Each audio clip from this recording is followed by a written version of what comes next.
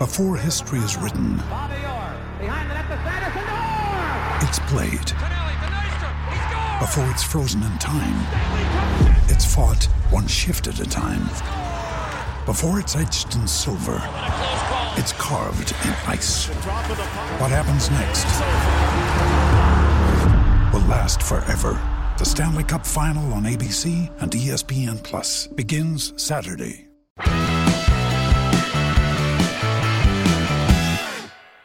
Hello everyone, Rob Guest from Football.London here, and welcome to the latest episode of Gold and Guest Talk Tottenham. We've no Tottenham match to talk about today, but it has been a very busy week at Tottenham Hotspur Stadium, with Spurs completing the signing of Ivan Perisic on a free transfer from Inter Milan. Alistair Gold joining me as ever. Ali, how are you? I'm good. I'm just wondering how many times we're going to butcher Ivan Perisic's name over the coming months and season, because I can guarantee that you and I will both pronounce it every which way that it can be. We think, we understand, Football.London understands it's Ivan Perisic. So hopefully that's what we'll stick with, a little bit of a ch on the end of the Perisic, which I'm sure, no doubt, someone Croatian will tell us, no, you're messing it up already at some point.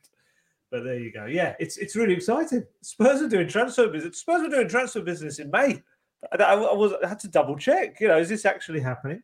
And there's more to come. And hopefully, I think maybe more kind of in the short-term horizon as well. So it's interesting. This kind of international period, it slightly messes about with what you can do and when, because a lot of the players are away, and you can get all excited about a player, but ultimately that they go mid-June until most of this is done and dusted with. So there's going to be a little bit of a wait, I think, on certain moves that maybe people want to see happen, or even the clubs want to see happen. But exciting stuff. Good for us as well. There was us thinking that the season was going to come to an end and we're going to have this lull. But no way. Tottenham decided otherwise. Fantastic. Yeah, this is just not Tottenham Hotspur. This is rather strange, because I can remember 2017-18 transfer window. It was the final week of the window when Spurs finally made the move, and I think it was 5 signings that summer. Davinson Sanchez, Juan Foyth, Serge Aurier, Gazzaniga maybe, and Fernando Llorente. There you go. And that was literally the final week of the window, but Spurs making the move, was it May the 31st? It definitely looks like a change in approach from Tottenham, and I think what is certainly for the better. I think in an ideal world, everyone, including Antonio Conte, would want all his new signings, or the vast majority of them, in for the first day of pre-season. Spurs have made a really good start, and let's hope we're kind of busy over the next few weeks with a few more players on the agenda. Anyway, straight to Ivan Perisic. Do you want to just give us your thoughts, first of all, on the transfer? I think it's terrific. Absolutely terrific signing. As free transfers go, I think it's right up there. I think it's such a good signing. I know that the certain rival clubs fans have already been on social media, oh, he's an old boy and all this sort of stuff. It's like, especially when you look down the road. I think Arsenal have had quite a reputation for signing older players on free transfers and stuff like that. I don't know where that was coming from. He's terrific. Honestly, I was looking at some of his stuff, and I looked at his. I was mainly looking at it because I was also doing a piece on Gareth Bale, who we're going to talk about in a little bit as well. But I was looking at Perisic's injury stuff. In his 14-year career, he's missed only 40 matches, which on its own sounds big. But if you stretch that across a 14-year career, it's an average of 2.8 matches a season. That is incredible. It just shows the condition he keeps himself in. I think anyone that's seen the behind-the-scenes video of him doing his medical, the man he keeps himself well. Let's put it that way. He's for a 33-year-old, he looks like someone far younger. And it's going to be terrific. He played 4,000 minutes of football for Inter last season. That's the equivalent of the likes of Højbjerg and Kane at Tottenham, the types that just play almost every minute possible. He is incredibly fit, well, obviously not at the moment. He's got a little injury, which I'll let you tell everyone about. Which, don't worry, everyone, it's not bad news. I know people slightly overreacted on Twitter when we put that out on the signing day. But in terms of his character and his fitness, the key thing with Ivan Perisic is that he's a winner. And that is what Tottenham are bringing into their club for nothing. For nothing in terms of no transfer fee. Of course, there'll be a signing on fee and the wages, but they're bringing in a guy who's won the Champions League. He's won 2 Serie A titles. One Serie A title and 2 Bundesliga titles, which he won with both Bayern and Dortmund. He's won domestic cups with 4 different clubs. This guy just, wherever he goes, he wins. And you just want that to continue at Tottenham. And he knows what working with Conte is like. His is actually quite an interesting experience because it shows that you can change under Conte if you want to. And I think we've already seen that in a short space of time with Spurs players. But with Perisic, Conte very much looked at him and decided, yep, attacking fullback, attacking wing back. That's what I see you as being. And I think maybe Perisic at first was a bit like, I don't know about the defending side of things. So what they did was they sent him away to Bayern Munich. Essentially, the brief there was we want him to, sort out that side of his game as well. Won the title with Bayern Munich, as you do. Came back, and Conte was just like blown away because he said, there's the player. That's what I want. And he absolutely, suddenly it clicked. He understood exactly what Conte needed from him. And then that season under Conte, last season, he was phenomenal. He played something like 41 matches for him. Obviously Inter Milan won the title. And then last year, isn't it something like 10 goals and 9 assists or the other way around or something like that? It's 10 goals, 9 assists. Yeah, you're right. As a wing back. Yeah. It's just like, whoa. And that is, look, the Premier League is different. Of course it is. It's going to take a little bit of adaptation for him. But this is a guy who has gone to all the different leagues pretty much, or the major leagues anyway. And he's done very well. Although he hasn't played in Spain, has he? No. No, that's interesting. No, he's not played. About that was the one to fix his final piece of his jigsaw. But actually, I don't think he played in Spain. But yeah, he'll be a terrific addition to that changing room. It's not to say like he's going to pick up the kits or anything. He literally, in terms of the mentality, he is going to be a guy that in those big moments, he's an incredibly hard worker from everything we hear. So in any moments where these like younger stars in the making maybe feel like they're going to they're flagging a bit or something, they'll look at him, a 33-year-old who is still giving everything, the professionalism, and they'll be like, yeah, all right, maybe we should keep going. And in those big moments in matches, that's so crucial. And it's just adding another kind of, you look at it, you've got Hugo Lloris, obviously World Cup winning captain of France and Spurs. That's your kind of big experienced, calm voice in the dressing room.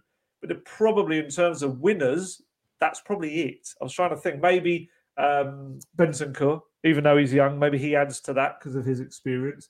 But with Perisic coming in, that is, Conte's spoken in the past about important players and these experienced players that can make a difference to your squad. That's Ivan Perisic. And it's such a good signing. It really is.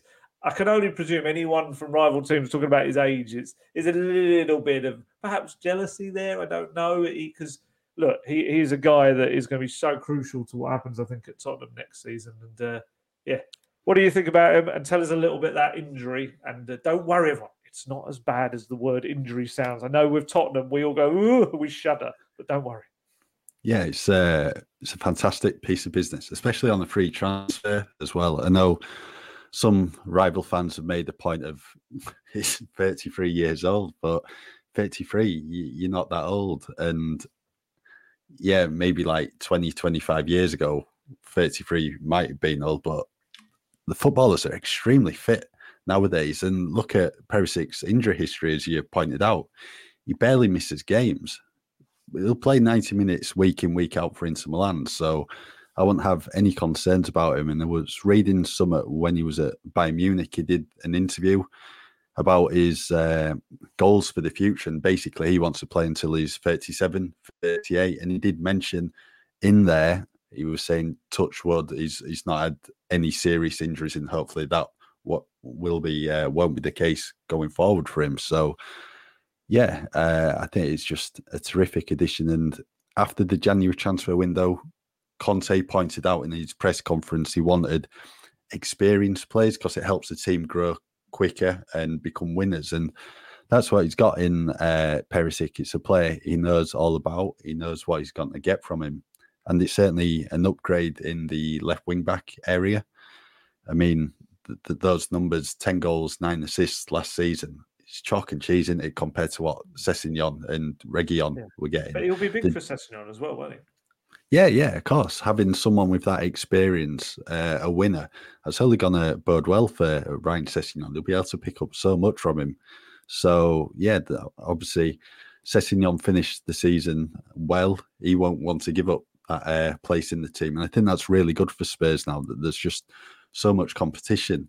And, only bodes well for Tottenham, really. If everyone's fighting for the place, everyone's going to be at the top of the game. And hopefully Spurs, having finished the season strongly, they can go on and start next season strongly as well. And I think what also helps is if they're getting the new signings in early, they can have a full pre-season with Conte. They can learn his ways, everything, get up to speed much quicker, rather than players coming in the final few weeks of the window and then taking a few months to settle in and having that adaptation period. So, no, I think it's a fantastic piece of business. And in terms of the injury, what you mentioned, Perisic did play on the final day in Inter Milan's game against Sampdoria. They won 3-0. He opened the scoring, I think 5 minutes after half-time. But then 10 minutes later, he came off with an injury. It was a calf injury. He was spotted on crutches on the San Siro pitch after the game, went through an MRI scan. Basically, he's got a bit of a calf issue, but what we understand is he's going to be pretty much fit for the start of pre-season or near enough fit. So I think that's certainly good news that he'll be raring to go when the players are back, ready at Hotspur Way to start preparations for next season. Yeah, I think the other interesting thing with Perisic as well is that his versatility. It's like, obviously we're speaking about him being at left wing back, which, will be certainly one of the positions he'll be utilised in. But because he can play further up the pitch as well, it also puts a bit of pressure on, the likes of Kulusevski and Sonny and anyone that's going to be on those flanks, because they know that they've got to keep their game up as well, because you've got someone like Perisic who Conte could at any point decide, because he's both footed. He could pretty much play on either side if he wants to. And you could play Sessegnon at wing back and have Perisic on either flank. So it increases the options up there. He can also play as a support striker if he wanted to go for like a 2 up front. He can kind of just settle in around Kane. Incredibly versatile, and terrific signing. I just cannot seriously think of a negative about the signing. It's one of the they often when Spurs do the free transfer market, it's not always the most kind of exciting signing. Sometimes it's often we're going to talk about another one. It's often goalkeepers that come in. Whereas I think with Paratici, Fabio Paratici is very much something that he's really explored over the years at Juventus was the free transfer market. And I think it's really fascinating that instantly Spurs' first signing was a free transfer for a guy that is completely not in the age profile they ever normally sign. A player that Conte wanted. We know that Paratici and Conte had that meeting in Turin on Friday, and Perisic was one of the names mentioned. Although I would say, I don't know if anyone else has spotted this, but in his interview, he talks about that North London derby game very much like a man who wanted Spurs to get Champions League football because he wanted to play for Spurs. So that is a guy that what was the North London derby? That was about a fortnight ago, maybe longer. May the 12th. It's about 3 weeks ago, something like that. Yeah. So that transfer was clearly in the works. It was clearly being set up. And Perisic clearly was interested in it, and maybe just wanted the Champions League football as the final seal of approval to it. The fact that kind of Conte clearly wanted him, that maybe Paratici went into that meeting more with the, we've got him mentality more than do you want him kind of thing. And maybe that's one of those little things that helped. Exciting times. Conte, in the driving seat, we know for next season, as long as there's no flare-ups over the next few months, which obviously can happen with Antonio Conte, but at the moment, everything's looking quite bright. Yeah, definitely. One other thing from that interview, what I noticed was he basically said he knew Spurs were getting Champions League as soon as they beat Arsenal 3-0. And he also mentioned the talk he had with Paratici and Conte and basically told them, he wants a move to Premier League. That's what he's wanted since 2009 when he started his career. So, it's just a really good signing. It's a classic Fabio Paratici signing. Look back at his time at Juventus, the amount of free transfers he made: Pirlo, Pogba, Aaron Ramsey, Emre Can, to name a few. That's what he looks for. And, potentially we could see a few more free transfers. And the good thing about the free transfers is it just frees up that money for other signings. So it's just really, really, really good business. You just can't knock the signing of Perisic at all. Just say it's a fantastic signing. Isn't Do you think funny, though? I was just going to say, just when we've got that big cash injection and everyone's like, big signing, and it's like the first one's a free transfer, but it's a really clever one because it allows them to put that money into the other areas that they need it to go. Yeah, most definitely. For you, Perisic, certain starter then, come the first day? As long as he gets the full pre-season under his belt, and obviously it depends what happens with Sessegnon, but you'd imagine, in terms of our favourite expression, on paper, Perisic is probably the one that Conte will turn to. Obviously, it depends on a number of things, doesn't it? If either of Kulusevski or Son is carrying a little knock going into the first game, like I say, maybe Perisic then starts in the more attacking role. But otherwise, I think if everyone's fit in that starting 11, then he probably does start the first game. And it'll be a really good battle because I think Sessegnon as well, he'll be groomed as the heir to Perisic as well. And if he can really build on what he started to do this season, it could be a huge season for him. I understand, might as well say it now as we're on him, that I understand he was withdrawn from the England under-21 squad, Sessegnon, this week. And obviously people were looking at, another injury, but it kind of wasn't. It was a precautionary thing. Agreed by his camp, England and Spurs, kind of as a joint thing, because he'd played a lot of minutes towards the end of the season because he was the only fit left wing back. And they just felt, you know what, with his hamstring problems he's had in recent years, the best thing for him right now might not be to play another 3 or 4 matches they've got. It's a lot of matches, the under-21s. And maybe the best thing for him is just to head off away, pop over to the Maldives, whatever, just rest up, rest those hamstrings, make sure that they are fully healed up, no strain or any risk with them, because this is a huge pre-season for him. Essentially, he's got it. If he can get through this pre-season, which anyone that knows Antonio Conte knows that this is the most unpleasant experience I think these players are probably going to ever have in a pre-season. He will, oh my goodness, if we think their fitness levels this season or something, that since in those 7 months, just wait to see what they are next season. So if Cess can get himself in the best possible shape to get through that, and he gets through pre-season, it could be a huge campaign for him in the way he develops and the way he pushes on and what he learns from Perisic. I think we'll see, if he can do that, I think we'll see a Sessegnon season where he's contributing a lot of goals and assists, because that's what he's got the potential to do. Out of any wing back at the club, well, maybe obviously Perisic shows that, he's got the ability to be a real attacking threat as well. And that's exactly what Conte wants from those wing backs. Yeah, we just want to see him replicate that form he showed at Fulham in his breakthrough season there in the Championship. Incredible amount of goals and assists, really key player in there.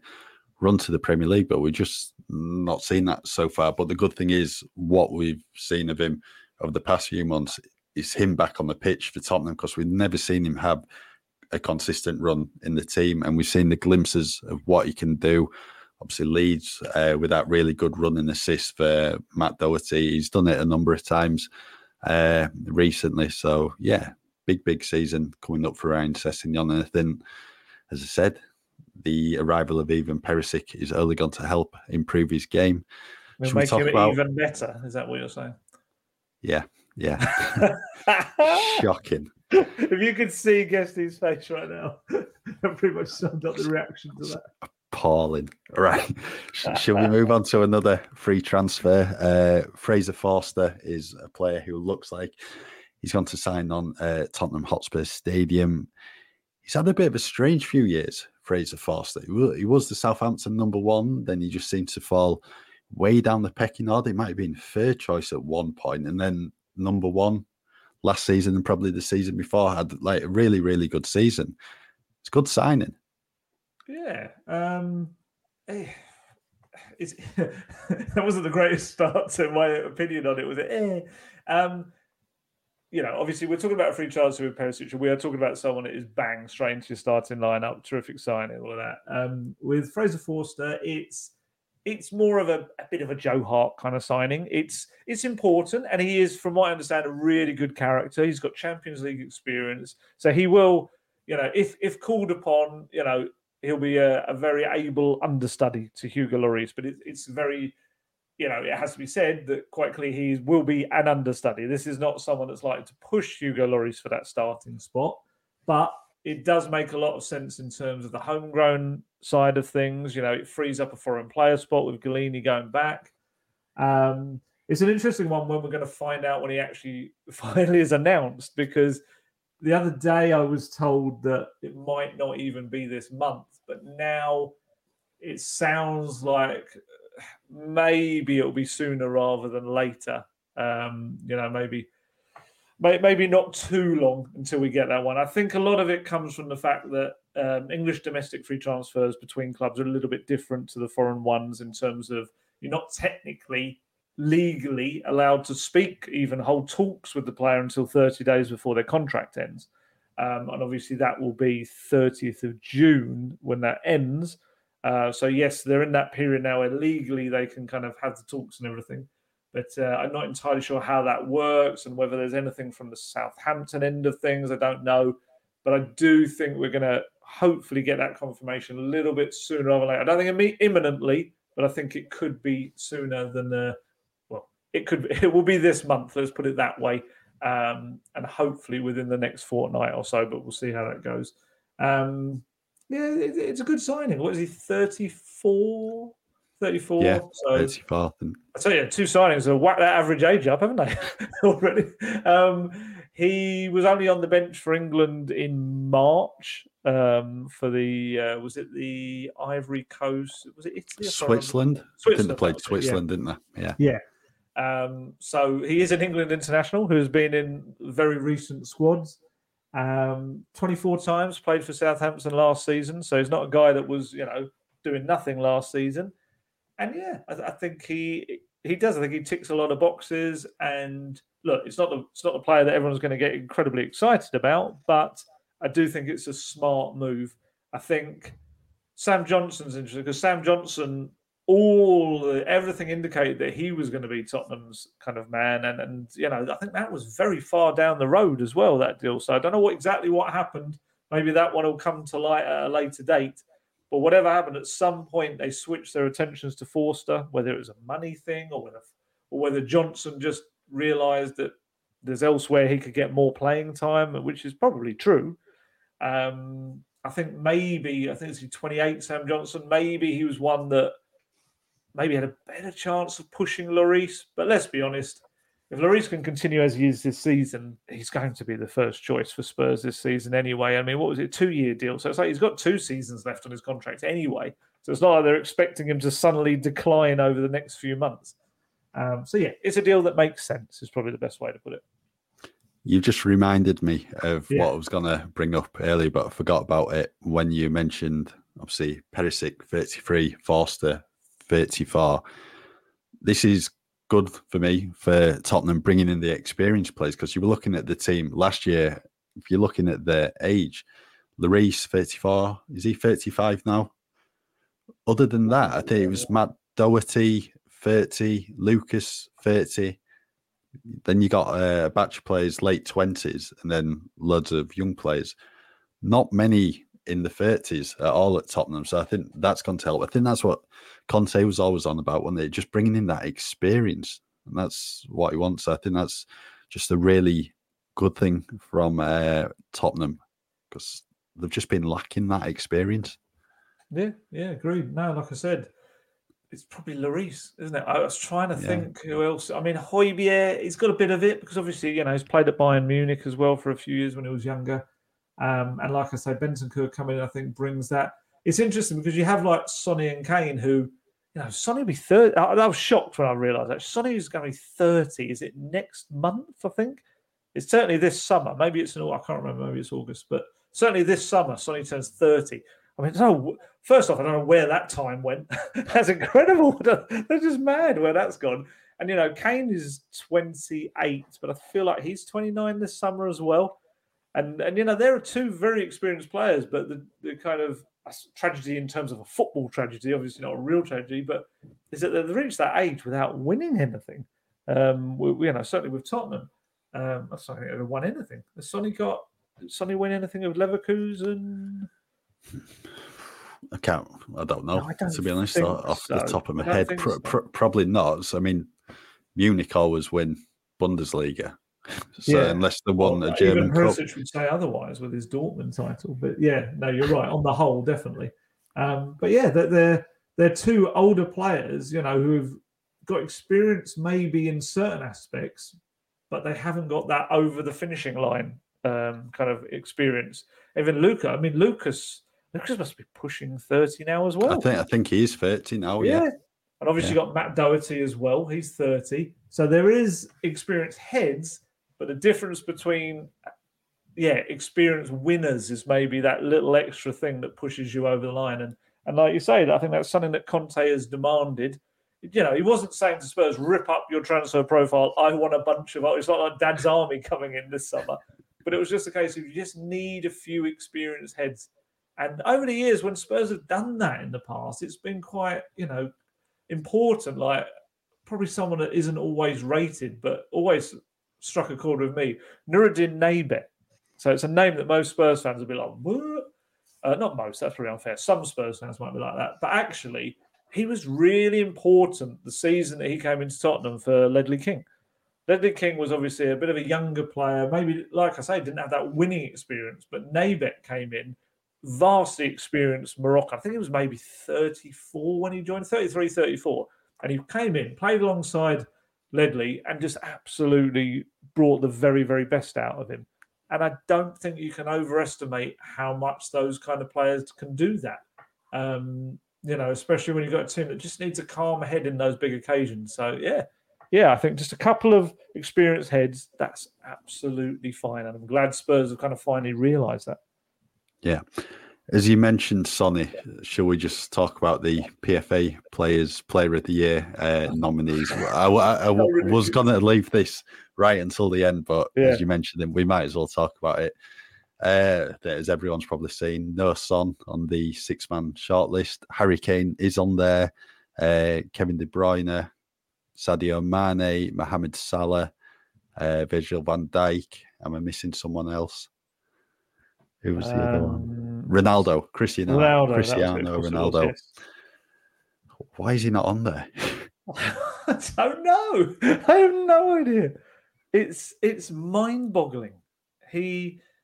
But it's a little bit like, we were talking about this earlier, like last year, how Harry Kane didn't win it last year, despite the fact that he had the most goals and most assists in the Premier League. It just blows my mind. And this year, Sonny, he's the Golden Boot holder, scoring 23 goals without a single penalty. And, and this is the thing. It's like, obviously, I know Spurs fans have just been like, what? Korean fans are just going mad about it, understandably. But, like, I just can't... This is the thing as well. What makes me wonder how in the world that happened was, like, sometimes when you have, like, let's say a judging panel or individuals go and name who will be up for nominations, you can kind of think, okay, well, bunch of Muppets kind of thing. They've made a daft decision there. But when you've got the entire Premier League set of players, what are we talking about? Maybe 700 players in total? Maybe more than that? I'm trying to think how many players. 30 players in each squad, 20 squad? You're looking at something up there. Probably more than 30. So I presume even some of the If you're an under 23 and you've played for the first team, you probably get a vote. I'm not entirely sure how it works. And also, I think some of these awards used to be kind of nominations came in like mid-season, but I think certainly I know from last season's one, like the deadline was like May at some point. So I just can't get my head around it. I mean, there's a few weird things about it. Even Son aside, which is the biggest miss of all, it's like you've got 3 Liverpool players in there, yet you've got 1 Man City player when Man City won the title. I get it. Maybe at that point Liverpool was still on for the quadruple. Maybe that's what was in people's heads. But even with Harry Kane in there, Harry Kane has obviously improved from a slow start to have a very good season. But over Son, no, I don't think so. I think Son has had the better overall season out of the two. I mean, yes, Harry Kane is Spurs' top scorer, I think, last season. But obviously they weren't all in the Premier League, and they were, a lot of those came in cup competitions. I can't get my head around it. I cannot get why Sonny is not in there to have the best season of his career and not be in, not have his fellow players pick him. I can't speak for 700 footballers, but I have no idea how he's managed to miss out on that list. Yeah, it's just really strange one. For me, it probably all comes down to when exactly did the players vote, because as you were saying, it used to be probably the first few months of the calendar year, so like January, February, March time. And they were, I think back then, it was you put your votes on paper. So surely now, 2022, surely they can do it electronically, and surely you can just do it at the end of the season or the final few weeks of the season. I think it is electronically. Yeah, I think they have like drop-down menus and things like that. And yeah, because as I was going to say if it was in the first few months of 2022, then why is Harry Kane in there? Because yes, he had a really slow start to the season. Probably wasn't until the end of January where he picks up, where Son was probably a lot more consistent than Kane over that period. I can't understand why Van Dijk's in it, to be honest. Yeah, he's probably had a decent season, but I can understand why Salah and Mane are in it. De Bruyne, Ronaldo, yeah, but why not Sonny? I don't know. Unless is it tactical voting? Is that what they're doing? Well, they always say about this award, don't they, that everyone votes for their mates. It's one of those classic ones. But can you vote for I don't think you can vote for people in the same team as you, can you? No, but you can have friends in other clubs. Yeah. You can. Yeah. Now I'm imagining that, they're all just mates in their own clubs. But yeah, no, I think it is still a matey system. Vote for your England teammates, let's say, and stuff like that. But yeah, no, I get what you mean. You can't vote for your fellow colleagues at your team. But yeah, I don't know. The more I think about it, the more it hurts my head, because I just can't come up with logical reasons for why it's happened. And because also, was he FWA? Did he miss out on that as well? There was another one. I can't remember. Yeah. Or was it Premier League? Was it a Premier League nomination? Might have been Premier League. He's definitely missed out on another one. I think it was Premier League, actually, yeah. It's mind-blowing. It is absolutely mind-blowing. And I don't know what else he could have done other than, well, I was about to say lead the assist charts as well, but that didn't do Harry Kane any favours. Well, I suppose he was nominated last year, but he still didn't win it. Don't know. Bizarre. Who knows? So basically what you were hinting at, Sonny don't have any friends. Basically, no, absolutely not. Sonny is one of the most popular people in the Premier League. Actually, it's a good point you make as well. Without even, I know you're chucking out the banter there, but actually, in terms of a really good point, Sonny is one of the most popular players around. Yeah. And if you're thinking about it from that point of view, I think a lot of people probably would vote for him. And a lot of players in their interviews, opposition players, they pick out him as like one of the best players in the Premier League. So I don't get it. I think we probably need to move on, because we could spend hours just racking our heads as to why this has happened and not come up with an answer. Yeah, fingers crossed they'll be on it in 12 months' time, hopefully. Oh, yeah. But who knows? Right, shall we get onto some more transfer stuff? I think with even Perisic in at Tottenham now, I think basically just looking at Twitter, I think the player everyone wants in next is Alessandro Bastoni from Inter Milan. Will it happen? Ooh, that is the question, isn't it? I noticed on Twitter now, I used to get Romero news. Now Bastoni news seems to have overtaken that. I wonder if in a pre-season friendly at some point someone will shout that at me. Let's put it this way. With Spurs, I don't think the fee or wages are any issue. I think they will be, swiftly that will happen. Let's put it that way. I think it just all lies with Bastoni right now. Look, from everything I'm hearing around the situation, he wants to play again for Conte one day. However, at the moment, he's absolutely happy at Inter Milan. We can't forget, he's a young guy. I think he's only just turned 23. It's either this month or last. There'll be question marks in his head whether it's the right time to uproot from Italy and move to the Premier League. Some people have said, oh yeah, but Romero was 23 as well. But Romero had already uprooted and adapted his life to a different country. This is a guy that moved from Argentina to go to Italy a few years back, and it's a bit different when you've already done it. It's not such a big deal. Romero wanted to come from the very start, but with Bastoni, I can understand. I can understand a slight reluctance in terms of being his age and things are going well for him. He's playing very regular at Inter. He's now a Italy international, on a more than regular basis.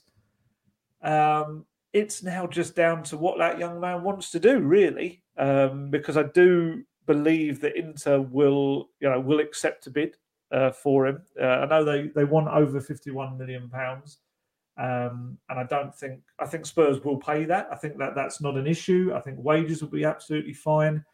I think maybe whether they do this or not, Inter would have to maybe make it clear to him, well, we could probably do with the money to finance certain things we want to do. We know they want to sign Bremer from Torino, and that's only meant to be the start of various things they want to do. So I think there's been talk about Lukaku going back as well. If they want to finance that, they're going to have to find some serious money as well. So it may be that internally, Inter say to him, well, you can go if you want, and maybe he needs to hear, please don't go, the utter love of staying kind of thing. I think the key thing for Spurs now is that they don't hang about, I guess. I know, it looks like he is their top target. I know it's him and Gvardiol, the Leipzig centre-back, the younger centre-back. They're the two that they really, I think, have up at the top of their list. Gvardiol's a similar situation. I don't think he's too keen and moving quite yet from the Bundesliga. He's quite happy. He's only 20, and I think he'd be more money as well. I think, and also you've got the added thing with him. If Spurs were to agree a fee, I think City and Chelsea are watching him quite closely as well. But I think the key with Bastoni is they've got to kind of decide, are they going to hang around and wait and see what happens over the course of the window, because he is a player that Conte really, really likes? Or do they just say, right, okay, we need to have a kind of a date set where we now start to look to others? I know that there's as always, they have a long list of various centre-backs they'll look at. Like I say, Bastoni and Gvardiol at the top. I'm not sure if I'm pronouncing that right. It's got a GV there, so I'm hoping it's Gvardiol. It may be a silent V, I don't know. It will be a long list. I know, people have been asking me today about Kim Min-jae, who's become a little bit like Leandro Demiao of the Tottenham defensive transfer thing, in that he's linked every single window. From what I understand on Kim Min-jae, I don't think he's particularly high up Tottenham's list. And if Spurs were to make a move for him, it would be because other targets have not come off that they want. My gut feeling would say at this point, he maybe would be going elsewhere if he is moving, because Spurs certainly have other targets on their mind. But that's not to say, who knows what happens by the end of the window if they haven't got who they wanted and they kind of turn there. I would say maybe with Kim Min-jae at this point, he probably wouldn't be your coming in and definite starter for Tottenham. He'd be maybe more of someone that would eventually hope they'd work their way into the team. Whereas a Bastoni, a Gvardiol, they're guys that, like we say with Perisic, they come straight in. So it's a frustrating one with Bastoni. It's a different one that we've kind of been used to, and maybe Spurs fans be used to. They may be used to in the past, like pay the money and all this sort of stuff. Just get it done. Whereas with this one, it's been like, well, Spurs are actually willing to do all of that. It's now on the player to make that decision. And even he, as a target, is an interesting choice because from everything I hear out of Spurs, they're not expecting him to be like a Romero type. He's not an aggressive front foot defender. They see him more as a potential heir to Jan Vertonghen, that maybe more laid back kind of languid defender who's very good on the ball. And perhaps that's another aspect to it. Perhaps, Bastoni knows that, and he knows that his adaptations of Premier League might be slightly slower than Romero's. And maybe that's a slight concern at this stage. I don't know. But we'll see what the weeks ahead kind of happen. As I said, the international break is going to mess up anyone's dreams of signing these players really quickly. They're not just going to suddenly jack it all in what they're doing international stuff and head off to sign for a club. It's not really how it works, unless it's a friendly and they gave them some permission, but it's still unlikely. I think most of these teams' matches are Nations League or playoff games and things like that. One to keep an eye on. It may be one that drags on all summer, and it may go back and forth depending on what Inter are doing, because I do think that's going to play a big part in things. But yeah, that's kind of as far as we can say right now. It'd be interesting to see whether any of the Italian journalists get him while he's out on international duty, because I'd imagine his stock statement will be, "I'm happy at Inter Milan." And I don't think that probably changes the scenario, but I'd imagine that's what he says. Yeah, it's actually good we're talking about this in June and not like 2 days before definitely. The end of the transfer window, because then it's just would be panic stations like, who do we go for now? And Bastoni played for Italy last night at Wembley against Argentina, came on for the final 15 minutes of the game. It was at left-sided centre-back.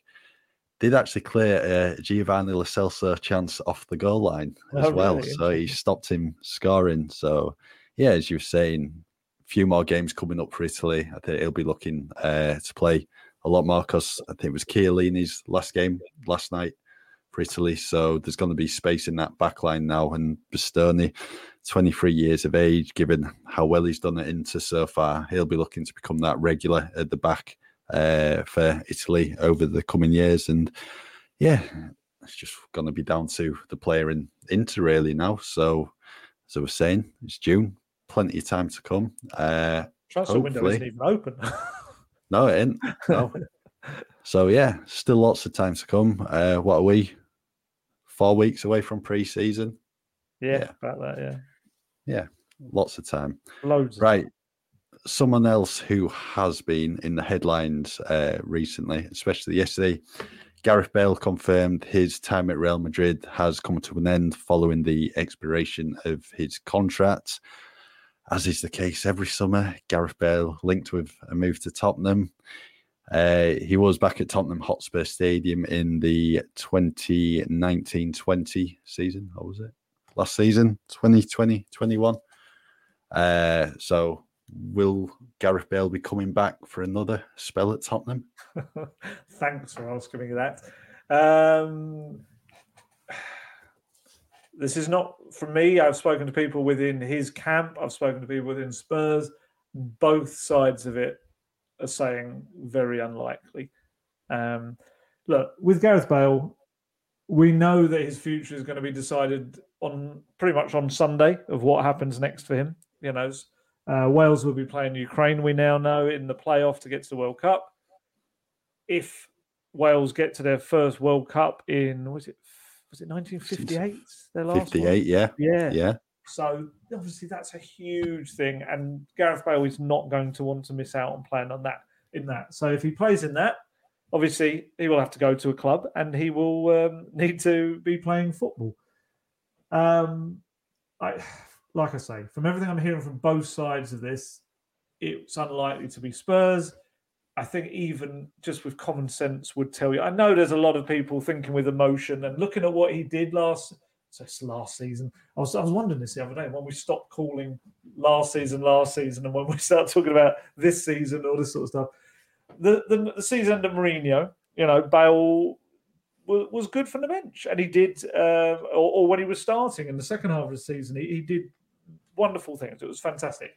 But what I would say is behind the scenes, he was being very carefully managed in what he could do in training and also how many minutes he could play. It was quite the process, and you could see Mourinho getting frustrated with that at times. And it was definitely a factor.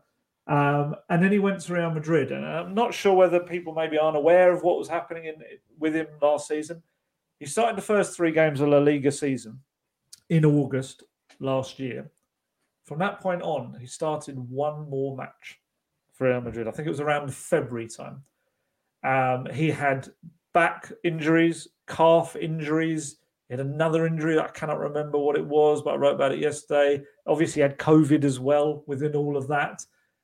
He played 7 times for Real Madrid last season because of injuries. He played, I think, about 200 minutes, that is, as well. So if you can break that down, we're talking about when he did appear in most of those games, like in the Champions League games against PSG, I think Man City, came on for like 3 minutes in each. This is a guy who, unfortunately, I'm the biggest Gareth Bale fan. He is, for me, he was one of the best players to have ever pulled on Spurs shirt. He is probably the most successful British player of all time. I think that's probably, he's got to be up there. I mean, the man's won 5 Champions Leagues, and I think 3 La Liga titles. He's got to be up there in that debate. I think he's also the richest British footballer ever. I'm sure I read that as well. Not that really defines his career or anything, but just another little side point. So that is my opinion on it. He is one of the best. Would I think he fits an Antonio Conte Tottenham Hotspur in any way, shape or form? Not a chance. I'm sorry. I've got to look at it with a logical head on. That what we've just spoken about Conte's pre-season, what we've spoken about the way he drives players. Gareth Bale's body has not been able to handle lesser versions of that. It's not been able to handle what was happening under Ancelotti at Madrid last season. It wasn't able to really handle Mourinho's training methods. Like I said, there's a lot of careful management going on. And I'm sorry, I know there's some people who have even been saying, I'll just bring him in, just so that even if you're bringing him off the bench for the last 10 minutes in matches, it's like, it doesn't work like that. Gareth Bale, what is he, 30? I think he's going to be 33 this summer, I think next month. We're not talking about Ivan Perisic here. We're not talking about a guy that every season is playing 40-plus matches, has barely had an injury. Gareth Bale, unfortunately, has missed a lot of football over recent years. His body would be run into the ground by Conte, and unfortunately, and I know Paratici loves him. Paratici is a massive Bale fan, but despite that, I think for both sides to tell me, no, it's very unlikely, kind of suggests they all know it doesn't fit with Conte and all of that. And do you know what? If I were to if I were a betting man, which I'm not, I think he might end up at Cardiff if Wales get to the World Cup. I think, like I said about the money thing, I don't think any of his next move will be about money. There's no real desire for that. But I know from people around him that he's always spoken about perhaps just finishing his career with 1 year at his hometown club that he's never played for. And that would be incredible. Do you know what? That would be such a wonderful story. Just to play out that last season. If anything, I almost kind of wanted Wales to get to the World Cup just to see like Gareth Bale in the Championship and for his hometown club. It would be a lovely story. But no. Yeah.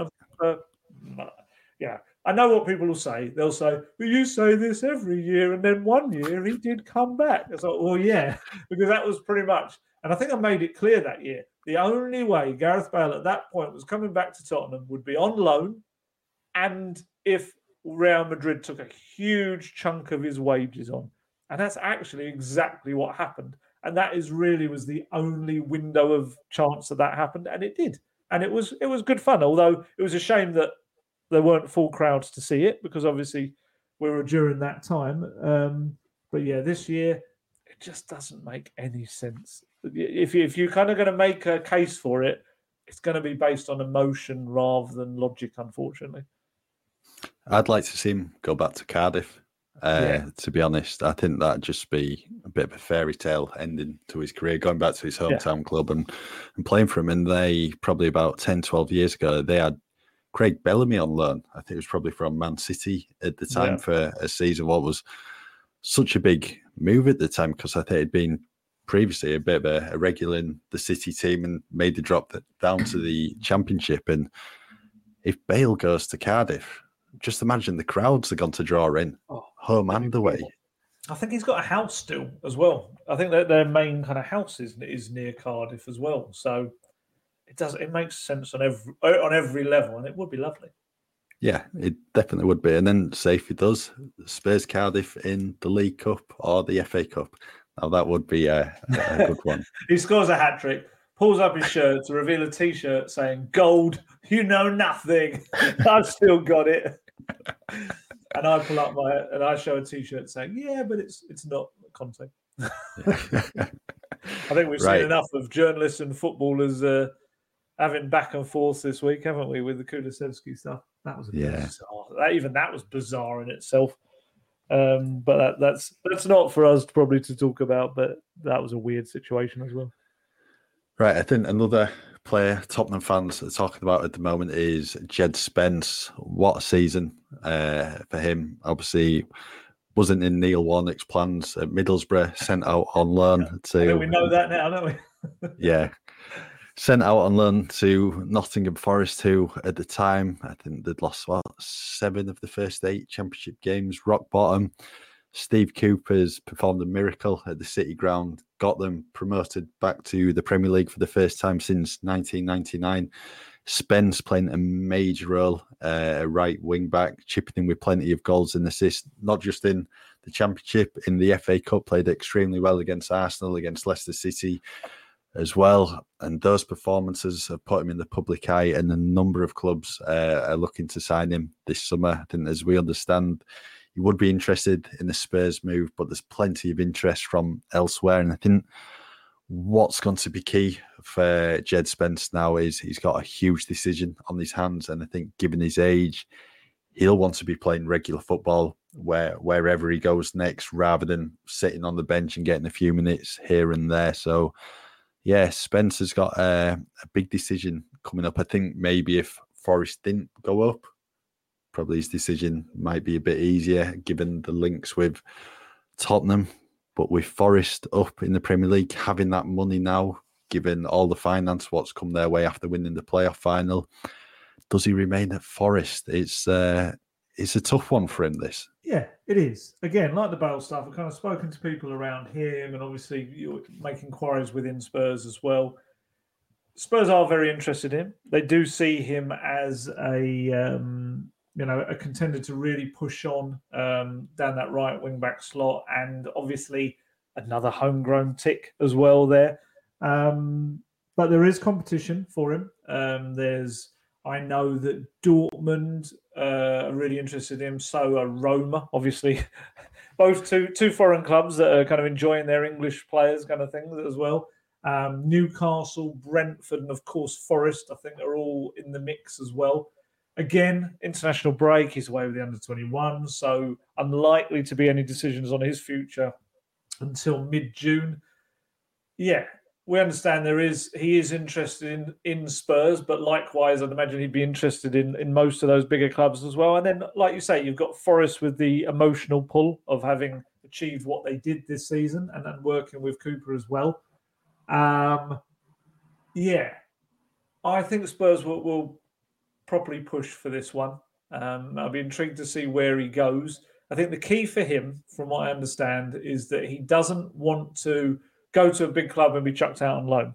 That's not really in his thinking. He wants to, if he goes to a bigger club, it's because he feels that he can. This was slightly, some of the Twitter aggregator accounts took this slightly in the wrong tone when I spoke about this the other day. they kind of said that, he wants assurances of game time. It's like, well, no, 21-year-old doesn't really do that. What I meant more is the fact that wherever he goes will be the place that he has the best chance of playing regularly. That's it, really. It's not like demanding, I want it written in my contract, I'm going to play 30 times a season or whatever. And yeah, that's essentially what it's going to be. And from what I understand, I think at Spurs that probably would be the case, because I think it would be him and Matt Doherty probably battling it out, depending on offers for Emerson Royal. I think Emerson, there's a few La Liga clubs that are having a little look at him and might come forward.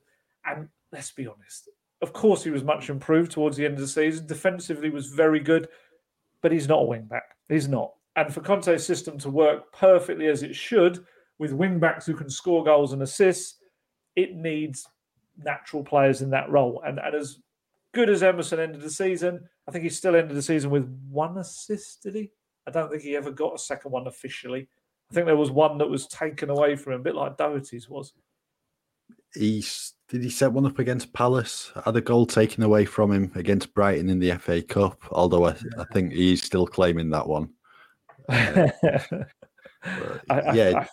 I feel like it's only one he ended up with officially.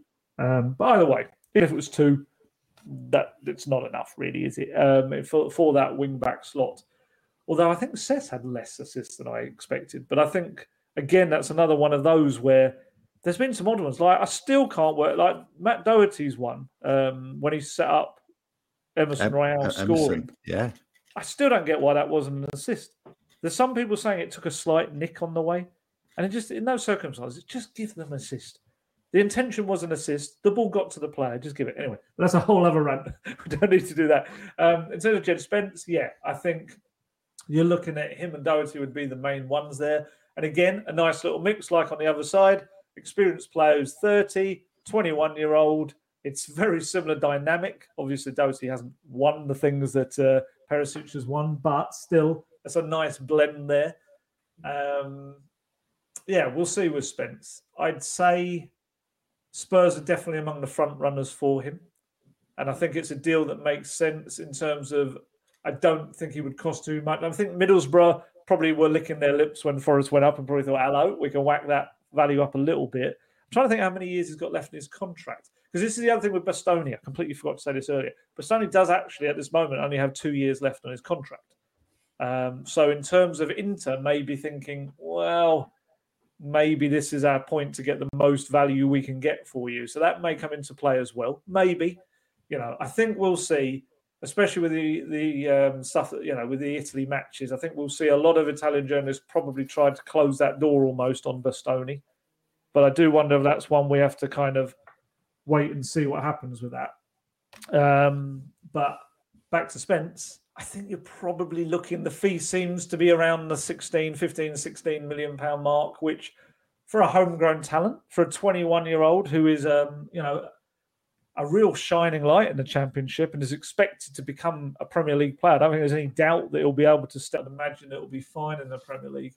I think it's a bit of a bargain deal. I do. I think that's one that, not to stereotype Daniel Levy as the I like a bargain kind of character, but for a homegrown young player of only 21 years old, England under 21 international, maybe 15, 16 million pounds, it almost feels like a bit of a no-brainer. There may be some people questioning slightly that tweet that came afterwards and what it maybe says about the character. Look, there's 2 sides to it. I like a player with a little bit of attitude. I like that. I like the fact that you want to prove someone wrong. I maybe wouldn't have done the cigar angle to it. I get that that's kind of an image thing. I don't know whether someone like Conte, who even bans ketchup, will be the most ecstatic about seeing something like that. But I get it. I get why it was done. And I actually thought that Warnock's response was really good as well. It kind of just ended it there, didn't it? It didn't make it a big thing that it needed to be. But we'll see where that one goes. I'd say that I do think Spurs will really push for that one. They will have alternatives, of course they will. There's lots of right wing backs out there, but I do think he ticks a lot of boxes. Yeah, I think he will be, if they can get him a really, really good addition. He's impressed me in the Championship. I think he's impressed a number of clubs, as you can see: Borussia Dortmund, Roma, Newcastle, Brentford. Why wouldn't you want an attacking right wing back of that quality? He's definitely got a good future in the game. I think the key for Spence now is just getting that regular game time in the Premier League next season. It's going to be up to him whether he remains at Forest or he goes elsewhere. But if Spurs can get him, I think that'll be a fantastic piece of business. And, 15, 16 million is not really that much in today's market, is it either? So it could be a shrewd acquisition. Just going back to Emerson, obviously you mentioned him a bit earlier about he doesn't have the qualities as a right wing back. Could he be a right-sided centre-back in Conte's system? He's good defensively. When they played Man City, Liverpool, kept his position really well, defended really well against some quality players. It's a good shout. It is a good shout. I know I've seen people suggest that. I think maybe he's done it on a couple of occasions before. I think he has. I guess it depends on what offers come in this summer. I mean, also with other players. So let's say, we'll talk about exits in a little bit, but let's say Davinson Sanchez, a big bid came in for him and maybe not for Emerson Royale. Maybe in that scenario, they look at it and think, could we let Big Dav go and we convert Emerson? Maybe. I don't know. Personally, I'm maybe someone more. If you can get a natural player for that position, just get that natural player for that position. It's a bit like the Adama Traore stuff. It's like, don't make him a wing back. If you do want to sign him, then sign him as a winger, but not as a wing back. And I think probably with Emerson, if I'm Emerson, I don't want to stay there for the potential of maybe being a backup centre back at some point. I think he could be. He's only 23, 22, 23. He could be an excellent right back. I think if he were to head back to La Liga, I think he'd be one of those where maybe in the future people would say, "Oh, look, you really messed up letting him go." But in essence, probably not, because positional-wise, it's a whole different thing. But I think he could be a very good right back for someone, as he was before he came to Tottenham. We've mentioned incoming. Sorry, say that again. Right, I was just going to move on then. Obviously, we talked about incomings. We'll talk about outgoings now for a little bit, as we've already really quickly that. Outgoings, obviously, pre-season's going to get on the way start of July. Are we expecting a number of players out of the door by then? It's Tottenham. I think if there's one thing that we can guarantee, it's Tottenham struggling to get people out the door. That is something that they have always had a bit of an issue with. I think a fair few have to move on. And I think for their own careers as well. I think maybe that's the difference this time, is that there's a few of these players who will be pushing for moves as well. I think the two obvious ones would be Harry Winks and Steven Bergwijn. I think both of them, especially in a World Cup year, will want to be playing regular football next season. Be interesting to see what happens with Winks. I know there is a fair bit of interest in him.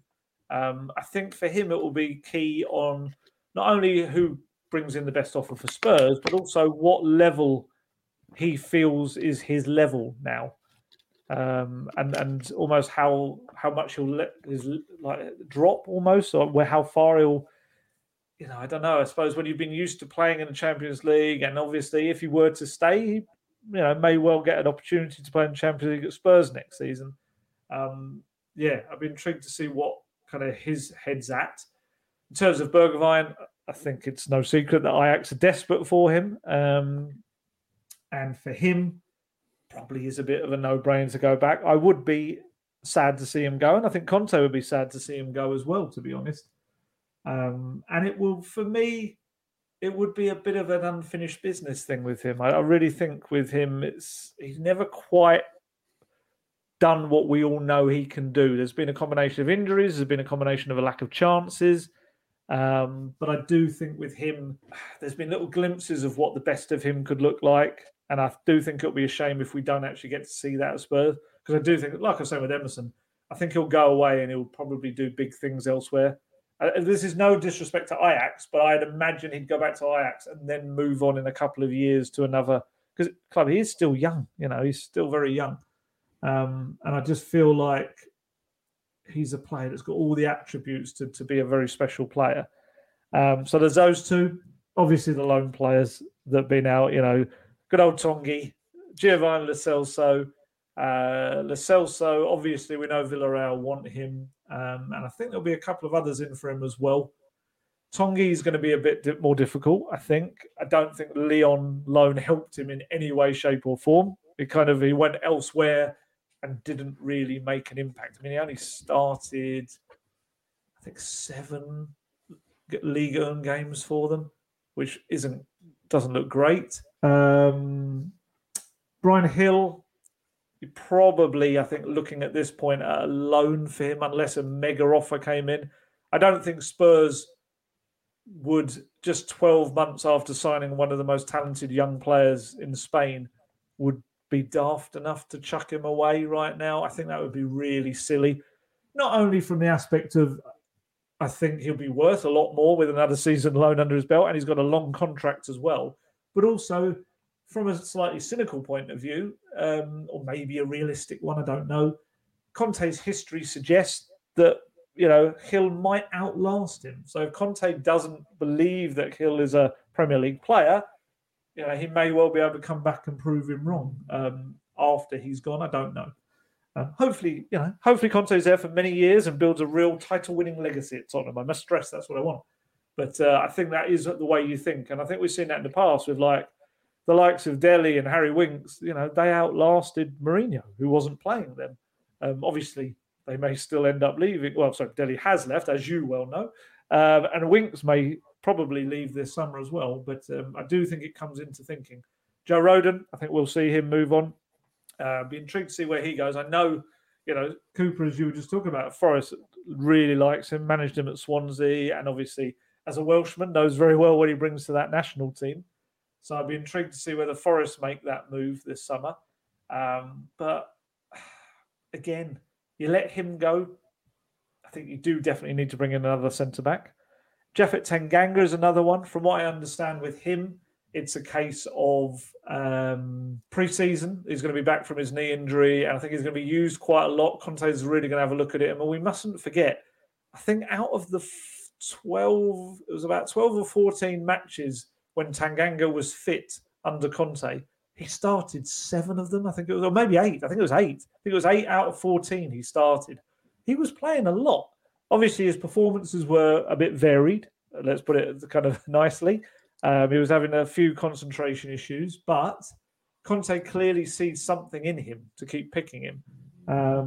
So, yeah, from what I understand, they'll have a look at him over the summer in pre-season, and then they'll have a kind of decide after that what offers come in and where he goes.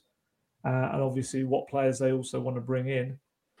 I think that's kind of, other than that, you're looking at the likes of Jack Clark, clearly needs to maybe either, whether it's a case of heading out on loan. Actually, on Rodon, I would say the decision Spurs have to make on him, whether they give him a new contract, because he is still on pretty much championship wages from what I understand, or certainly a very young Premier League player's salary, is whether they bump him up with a new contract and then send him out on loan. Obviously, thus the loan club paying the bulk of that, or they accept whatever fee they can get for him. Personally, again, with a finance point of view on, I think you'd be daft to let him go permanently, because I think, let's say he goes to Forest for a year. I think Joe Rodon has a terrific season in the Premier League and shows everyone he's a very, very capable Premier League player. And I think next season his value would be double what it is right now.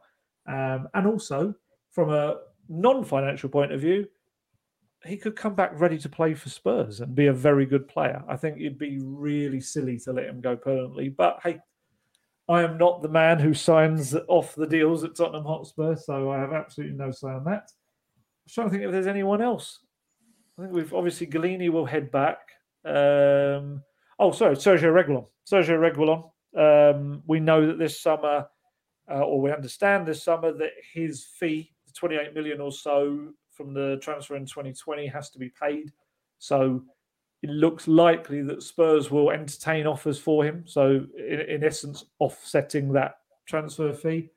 I don't think Real Madrid are going to use their option to sign him this summer, because I think that's for another 15 million on top of that. So I'd be very surprised if they splashed out that sort of money.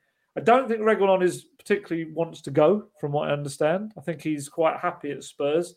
And that may be a case of having to say to him, Perisic, Sessegnon, both ahead of you in the pecking order. Probably didn't adapt that well yourself to the wing-back role, albeit having not done it too much in the past. Another one, I think it would be sad to see him go because I don't think we've probably seen the best of him. If anything, I think the best of him came right at the start when he first joined.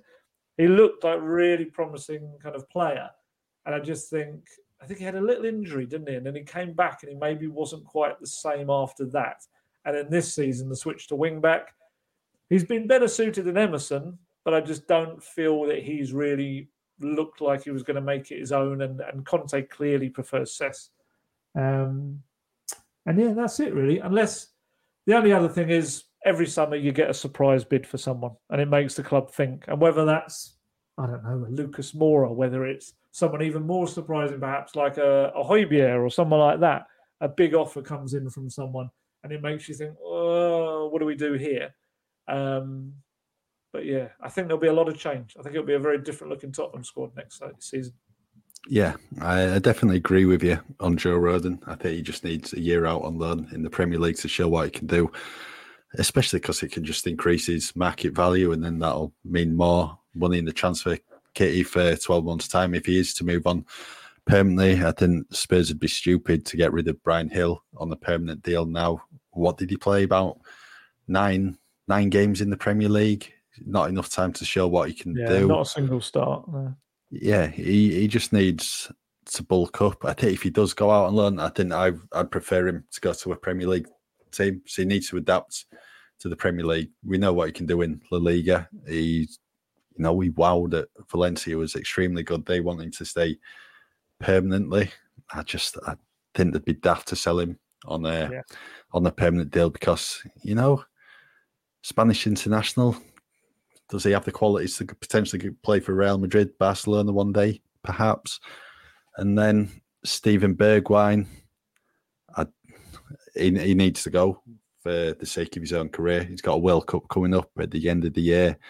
Then everyone probably thought he was nailed on to be in Euro 2020 squad, and he missed out on it. So he needs to be playing football because if he's not, he could potentially miss out on a World Cup squad. And for me, with Bergwijn, why would you stay at Spurs? You're not getting game time. When you've been coming on, Lucas has been going on ahead of you, even though, you were scoring for Holland. You had more of an impact in the matches for Spurs, especially the last one in January. He needs to go, especially if there's going to potentially be even more attacking options at Spurs next season. If that's an area they're going to look to strengthen. Yeah, for me, Bergwijn certainly needs to move on. But there's going to be a lot to do at Tottenham this season, not just incomings, outgoings as well. I think there's going to be a big overhaul and certainly the much needed painful rebuild that Pochettino alluded to a number of years ago. We haven't used that for years, that expression. It feels like ages since we last used that one.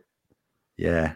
Right, I think we'll leave that there for today's latest episode of Golden Guest. We've got through plenty on the transfer front, even Perisic, Alessandro Bastoni, Gareth Bale, Jed Spence, and then plenty on outgoings as well. We'll be back next week for the next episode. As ever, just keep with us at football.london for all your latest Tottenham news.